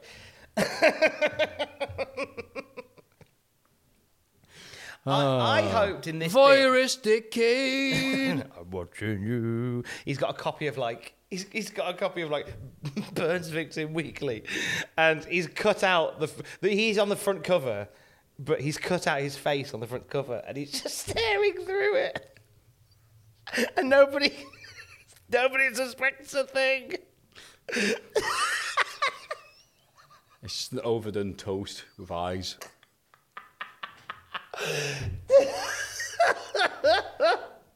All I've put is these segments stunk then. They stink now, and they'll stink forever. I think we miss a trick with doing Sarah, going about her business, walking out of presumably the gym or her shop, and then getting in her car. I'd have had her scratch her ass or something. I'd have had her do something that you'd only do when no one's watching you, just really reach down and really have a good old scratch. She's drinking some old man pint and just burps loud. Yeah, she's just king of the hill. Takes her bra off, adjusts her breasts. What a day I've had. Picks her nose and just pops it in. I'd like to have seen more of that from Sarah, but no. Drinking milk right out of the carton. Undertaker waits for Shane in the parking lot because he doesn't have... I'll start this again. Undertaker waits for Shane in the parking lot because he doesn't have anything with a set of wheels to chase a car around. You can jump on the back of Viscera. The limo shows... Oh, cat! Well, yeah, I've got the back of him. He's a death trap. Can't get the insurance. The limo shows up, but Shane's not in it. So Undertaker yells at whoever is in the limo, and it leaves. I thought that was it. He's a badass. I've typed. Yeah, that was a weird bit. I thought they were going to sort of reference who was in it, and they never do. Yeah, I think we assume it was the driver, but we're not posh people. We think, well, who's driving it? It's the limo driver. It's yeah, but who's he? Yeah, that could be Mike Awesome. Undertaker opens the door and goes, "Oh, you're not Shane. You better tell Shane to mind his P's and Q's, and the limo driver pulls away going, why did you just check in the back? Why did you just open the driver's bit? Yeah, not a very well communicated bit. Thicko. Spike and Molly try to kiss, but Tajiri bumps into him and drops his popcorn. And he yells at Spike and tries putting it back in while crying. This is the popcorn for Vince. Taz translates Tajiri's Japanese. Hey, do you know what he said, Cole? What? He said, I dropped my popcorn. Why don't Spike and Molly find a private room rather than a busy thoroughfare? Just a thought. Or try and kiss again once Tajiri's gone. Yeah, like the room for Q's. Q here for Jerry Lynn autographs. Nobody's going to see I hate you saying there. that because I love Jerry Lynn so much. But this just... We get it.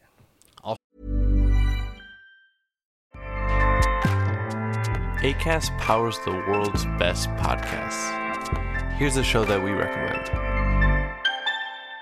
The Real Housewives is a guilty pleasure for most, but if you're looking to not feel guilty about that pleasure, tune in to Everything Iconic with me, Danny Pellegrino, where I break down all the messy moments and behind-the-scenes antics of Bravo's popular franchise. And on Everything Iconic, I also interview celebrity guests like Kelly Ripa, Keke Palmer, Drew Barrymore, Cameron Diaz, and more about their guilty pleasures, their past work, and so much more. So if you're pop culture obsessed and find yourself watching way too much reality TV like me, tune into Everything Iconic with Danny Pellegrino, wherever you listen to podcasts. Acast helps creators launch, grow, and monetize their podcasts everywhere.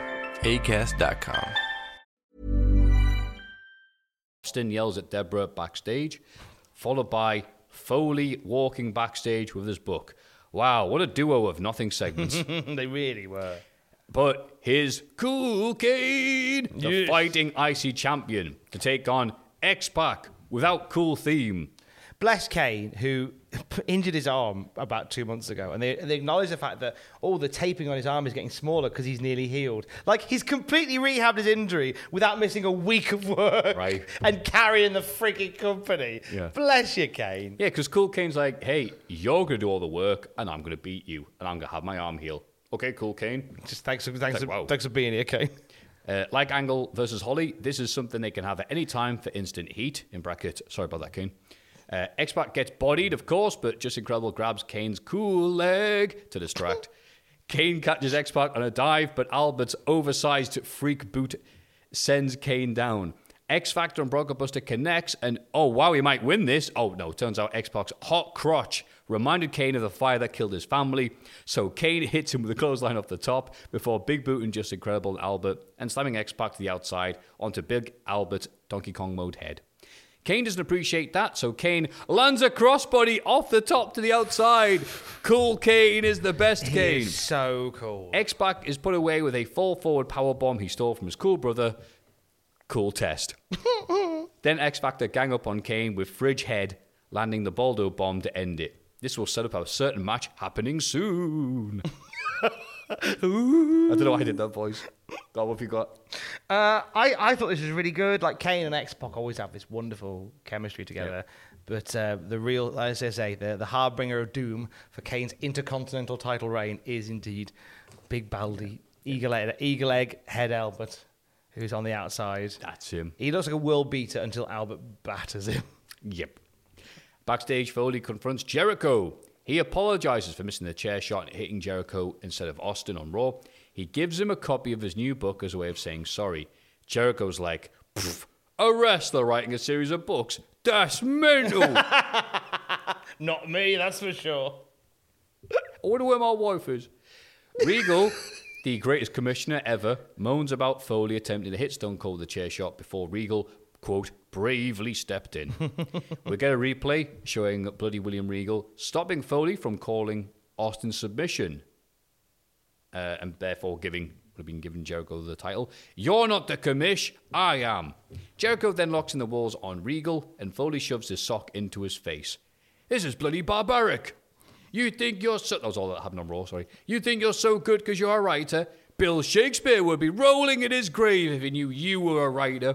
Foley appears and Cole points out Shakespeare was never on the New York Times bestseller list. What shade? What shade? Yeah, take that, William Shakespeare. Fuck you, William Says Shakespeare. Michael Cole. Never on the New York Times bestseller list. It's funny because Regal, even before that, had said, like, you think you're so special because you're a writer. Shakespeare would turn in his grave if he knew you were number one on the New York Times bestseller list. I think William Shakespeare would have gone, what's the New York Times bestseller list? Yeah. No. Even Frosted Tips is dunking on Shakespeare. Who'd he ever beat? Foley quotes Caesar and says, "Is that a horse's ass I see before me?" Nice. I don't remember that being in the play. Then Foley says something I'm surprised made it in. Yeah, things were different when I was commissioner. The WWF was actually entertaining to watch. Oof. Oh. The numbers don't lie, and they spell disaster for you, Willie. Why would they say that? Why would they point out the difference? Rory McGrath Foley says he's going to besmirch Regal with Socko, and Regal tells security to go get him. Foley says, "Have a nice day," and buggers off. Just a bit of silliness to hype some Night Heat, which Foley will be on there to win, chill his book. And then seconds later, Foley insults Test and offers books to the police. This is then followed by Cool Test saying hello to Uncool Shane. The female pop for Test was bigger than the difference in talent between these two wrestlers. Test tells Shane McMahon that WCW is going great. If there was ever a kiss of death, it's Test going, "Hey Shane, your company's brilliant." Test warns Shane, "You should have listened, idiot." I've typed up. And Cole hypes up Foley some more, and Taz is like, "Whatever, lol." Taz is getting better by the week. He's so good. There's a lot of little bits in there. I thought I'd come to the end of one. Any other thoughts on anything? No, I mean, I tried to find out who the security guards were. You did. I saw that tweet. I didn't know who the hell they were. No look. If you know who they are, if you watch the episode, classic@cultaholic.com. Thank you. Otherwise, I really enjoyed Regal on the mic here. Regal's brilliant. Regal's brilliant on the mic anyway, but I think he was classy, yeah? And I quite enjoy the idea of a Regal Foley little promo war in the weeks to come, maybe. That was always rumoured and teased. It never happened. Well, whatever. Then we see a couple in the crowd who got married before SmackDown started, and they're here in their wedding gear together. Oh, God. And then we immediately cut He's in a WWF-themed vest as well. God, the wedding day. Anyway, here's the Dudley Boys. That's the segue. Yeah, they got married. Whoa! Coming down. SmackDown is brought to you by Stacker 2, JVC Tube Circle Gear, and oh my God, the first Fast and Furious film. Wow, these films used to be so unimportant. They'd be third place in the advertising thing on SmackDown. They'll never catch on. No wrestlers will be appearing on those either. Absolutely not. Speaking of third place in life, it's the Radicals, a.k.a. Dean, Terry, Perry, and CTE. On Raw, Perry showed up wearing a bra and panties match with his own gear, and for some reason, his lower half is censored, which makes it look way worse than it probably was.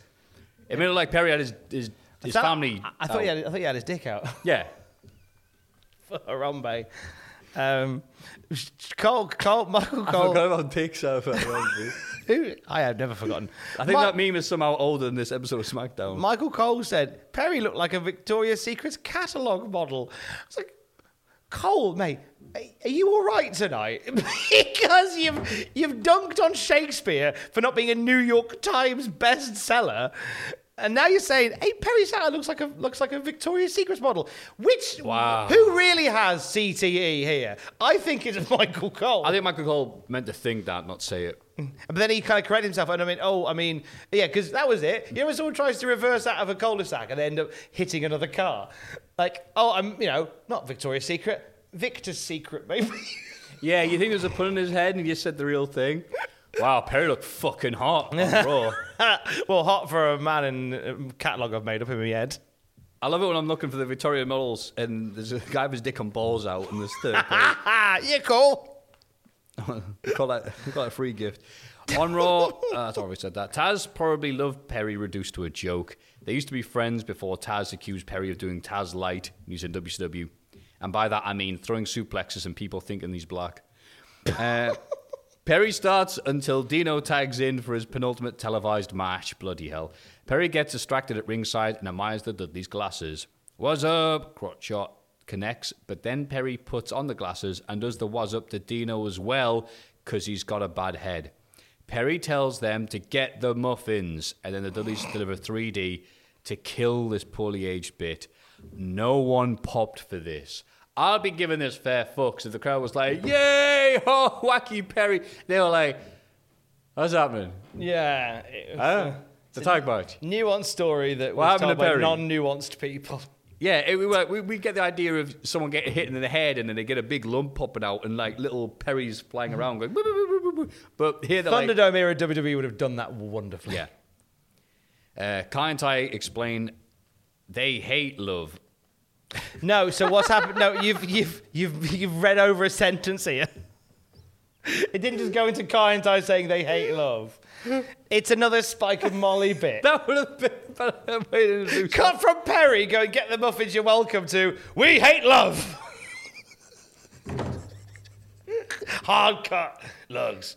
Yeah, a very, very hard cut there. Spike and Molly try to kiss again, but this time they are interrupted by Kai and Tai, who say, we hate love.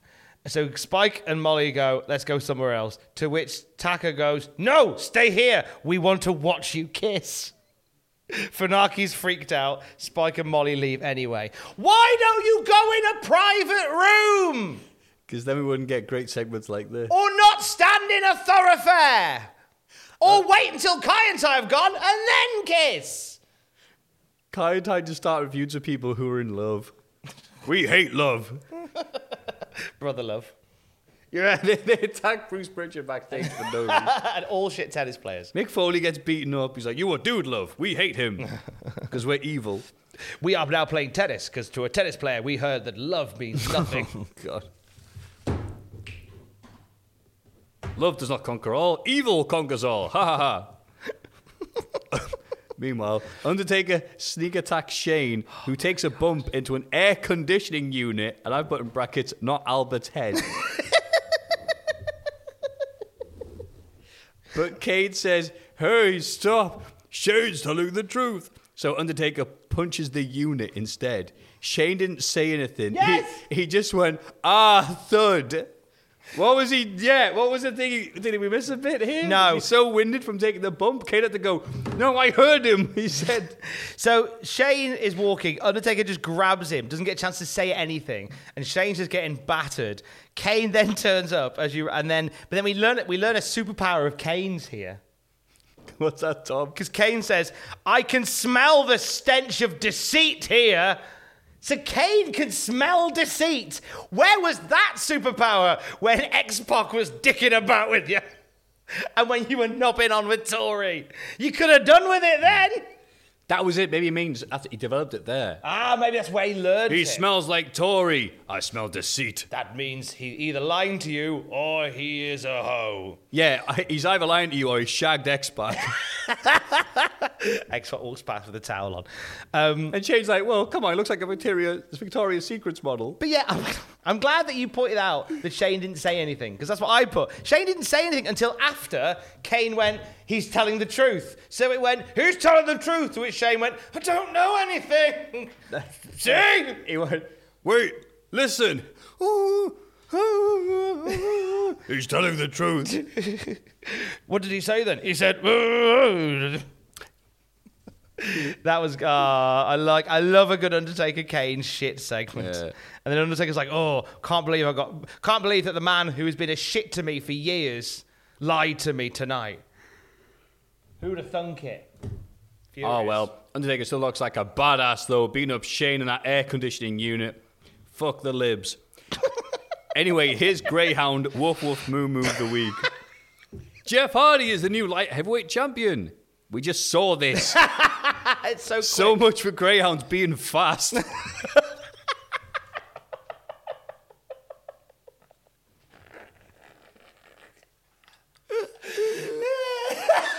It's looping round like the limo. Oh, that's probably how long it takes for a Greyhound to get to one fucking destination, though, if it's like the Megabus. Remember when this happened? Shut up, Greyhound. Edge and Christian watch unhappily. Because they missed the Greyhound. About not having... Edge goes, woof, woof, move. Christian slogan. points out correctly that all Edge does is say 2 words in succession. That's not a catchphrase. It's cheap, isn't it? Yeah, they're very unhappy because they realise they don't have any singles titles, whereas the Hardy Boys have 2. But they'll be looking forward to winning titles like the King of the Ring. Hey, maybe they'll see each other in the finals. Yeah, that'd have been a better idea, to be honest with you. Yeah. They agree, though, to pursue their dreams and leave together, yet alone. I put in brackets, deep. And yeah, because we're getting that point now. They've done everything they can as a tag team, and we need new stars, so on your bikes, lads. Yeah, get can. Or your Greyhound. Regal and Vince talk, and nothing is said, but pre-tan Vince is not nice on the eyes. No. Dog food looking numpty. This is the part of the show where Matt is just reading his script. I'm trying not to laugh. Like somebody else wrote it. So, a very talented person wrote this. I wish I was there when I wrote it. Not like uncooked hot dog cool Test, who takes on Edge right now. Winner gets a King of the Ring spot. Uncooked hot dog cool Test. In a cruel bid to undermine Cool Test, we get reminded that Foley will be on Tonight with Jay Leno tomorrow, a.k.a. the guy who couldn't stop making fun of Test, occurring at the same time as his career resurgence. We at least waited until he was dead and pretended he was playing Earthworm Jim 3D all night and too busy to train for this match with Edge Foley. We at least had the dignity to wait until the man was dead before we take the piss out of him. Look at you dogging him like Paul Romer in 95. These 2 Funkin' Dojo graduates had numerous great matches and chemistry. Let's see if this is even better than their sweet Christian Test match earlier this year. Test batters Edge like he's Perry's head, as Cole hints at an ENC final. Very Russo-ish to tease something people we all wanted and then do something completely different. Yeah, it is rather, isn't it? Whatever. Cole says Test believed he's arrived in the WWF. He's been here 2 years, you muppet. Then again, the internet wasn't very good, no one. Test chases Edge around the ring like an idiot, and he runs right into Christian's clothesline. Edge works over Test's leg, which is the size of Christian's entire body. Between Test, Edge, Christian, Jericho, you can see how there may have been an issue with all these long-haired blonde Canadians running around with energy drink long tights. If Jerry Lynn was a foot taller, we'd be really fucked. As soon as those bastards get in the corner and the long hair, you go, all right, which one's this? Edge powers up like the Tanuki suit, and Uncle slams... That's a bit forced. And presses down and B to turn into a statue. There you go. And Uncle slams Edge, but Test stares at Christian's enormous hat and takes a spear from Edge in the process. Edge continues to work over Test's leg like it's in a relationship with Matt Hardy. Test kicks out and lands the pump handle slam, but Christian moves Edge's foot onto the ropes, taking a giant boot from Test the process. But Test sells the leg after hitting the move because Edge has been working on it the entire match. So Edge was able to DDT him for the victory. Yes, I've put here a combination of yes and Test. Yes, Test selling that leg like it's lugs wrapped in coke. This is a very decent big dude versus little dude match. What say you, Tom? I liked it. I like the whole thing about the story being Edge having to avoid the devastating big boot over and over again.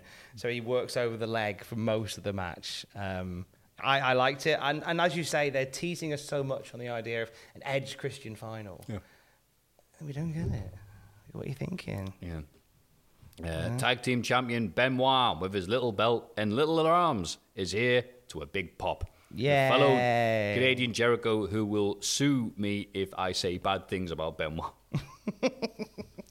They're here to take on Austin McMahon, but Spaghetti-O, what's this? It's British o'clock. Regal shows up to let us know that the non-title match against the APA is taking place right now. Oh, this is a great little use of the APA. Great the APA bum rushed the ring and Bradshaw delivers a big boot to Benoit. Oh, sorry, it's Benoit, so it's only a medium boot. Benoit takes a Farouk spine buster, which Benoit kicks out of. Wow, he's taking all the mid-card finishes and kicking out. Shane McMahon would be proud. Benoit then delivers a completely unnecessarily brutal German suplex onto Bradshaw to summon Farouk and Jericho. Farouk stops towards Jericho, and Jericho takes a double powerbomb. But Benoit ejects Brad out the ring, and Jericho no-sells that move. The move that concussed Saturn to line salt Farouk for the win. Regal isn't impressed. I can't blame him. And makes up a non-title match against Big Show and Rhino. The Lost Kingdom knock down the Chris's with clotheslines. The Lost Kingdom. Show press slams Jericho with an impressive sight.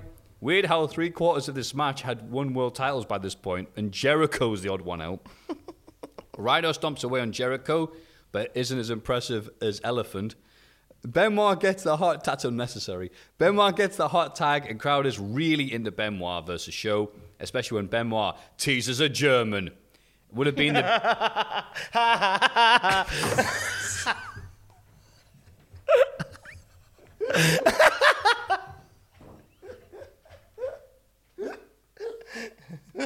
What's that? Is that a B? No, it's not. It looks like a B, but makes an S sound. What's that all about? Was ist? Umlaut, more like uninteresting. Would have been the biggest German since Walter if he'd hit it. Instead, they attempt a Walls crossface combo, and Rhino chair slots Jericho to lose via DQ. Keep him strong. Instead of Big Show, who looks like shit. Yeah, Rhino looks great, and Big Show looks like a shit house. That's just what we always wanted.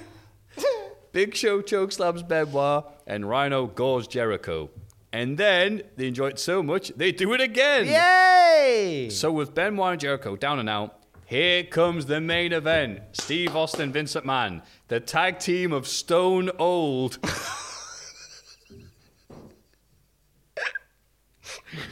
Vince wants in first, but Benoit kicks out repeatedly. Austin pastes Jericho on the outside, so Benoit locks in the crossface on Vince, but Austin saves. Little reaction for that, to be honest with you. Benoit counters the stunner to multiple Germans, to big noise. Stoff waffle, stoff waffle, stoff waffle. Until Vince stops at 5, which is Wunf in Deutsch. Austin delivers another brutal front suplex to Benoit onto the announce table, like he did last week. Jesus, Steve. Last week was harsh enough. Austin starts chopping Benoit daft and then superplexes Benoit. In a weird sight, Austin bumps like how Benoit does. I'm unsure if that was deliberate or if he wasn't expecting all that air doing that move to a guy as small as Benoit. Austin locks in the crossface and Jericho makes a save and then sticks the walls onto Vince. Austin delivers a stunner to Benoit, but the referee is busy with Jericho, so Austin stunners him too. Austin yells at the referee, but in the confusion, Benoit schoolboys Austin, and Austin shows us his Vince White backside to retain. Fun storyline stuff, as Austin probably needed a breather after last week's war. Yeah. Can't keep relying on Benoit and Jericho's iron spines forever, though, lads. Just saying. Well, that was a very lengthy bunch of matches there, Tom. Girthy matches, but I really like the booking. Like, I liked APA getting a bit of a beating in there for them. I like Big Show and Rhino doing the damage. I think Vince spent too long in the crossface without tapping. I think Austin was late on the save. I think Vince spent too long in there. I think that, and there was a lack of heat for... No, Benoit and Jericho had lots of cheers, but the lack of heat and any chances of them losing that main event bit. That's the only thing that took it away from it. Like, you'd think, like, no one was buying it. They're like, whoa, they have just gotten beaten down, lads. Vince and Austin could win the titles, and people are like, they're not. Yeah. But they love the Germans. They did love the Germans. And, yeah, for some reason, Vince with the crossface just didn't get that reaction. You'd think that'll be it, right? But whatever. So. That aside, yeah, strong main event, building towards more Jericho, Benoit, Austin bollocks. What did you remember from SmackDown this week? That whole entire main event bit. It's amazing. I thought we'd reached the bit where I'd stop watching on a weekly basis. But I actually just skipped a few. There's been a few where I went, I don't remember any of this bloody episode. I mustn't have seen it. But this, I distinctly remember. I remember Jeff Hardy winning the light heavyweight title. It's being a bit of a weird indie fan, thinking like, oh, I like Jerry Lynn as champ. I'm really sad about that. So, yeah, Jeff winning the belt, I remember. What had you forgotten? I'd forgotten about Regal and Foley teasing something. Like, oh, the Commish versus the Commish. And even at Invasion, they didn't do anything. It was Regal versus Raven. And then Foley was the guest ref for the Battle of the Refs. Then he get to win the Bra and Panties match because he did the refs one.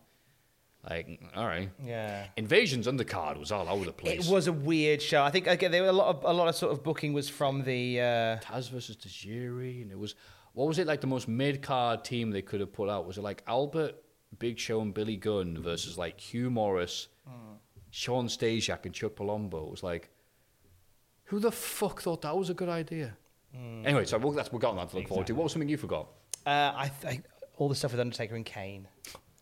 And Undertaker just buying outright that Vince wasn't lying to him and it was definitely telling the truth. Because Undertaker is a stupid boy. This has guests written by Undertaker written on it bloody does, doesn't it? He loves these good chew segments that he does for loads at a time.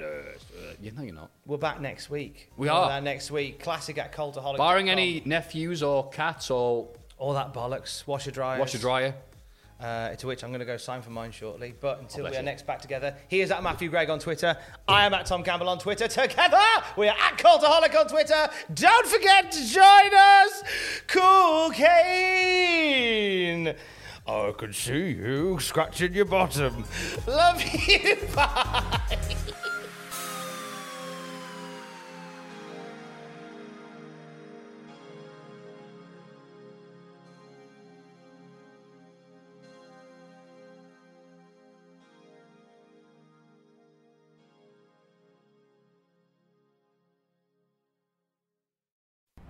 For all the wrestling headlines in just 10 minutes, search Cultaholic Wrestling News on Apple, Spotify, or wherever you get your podcasts from.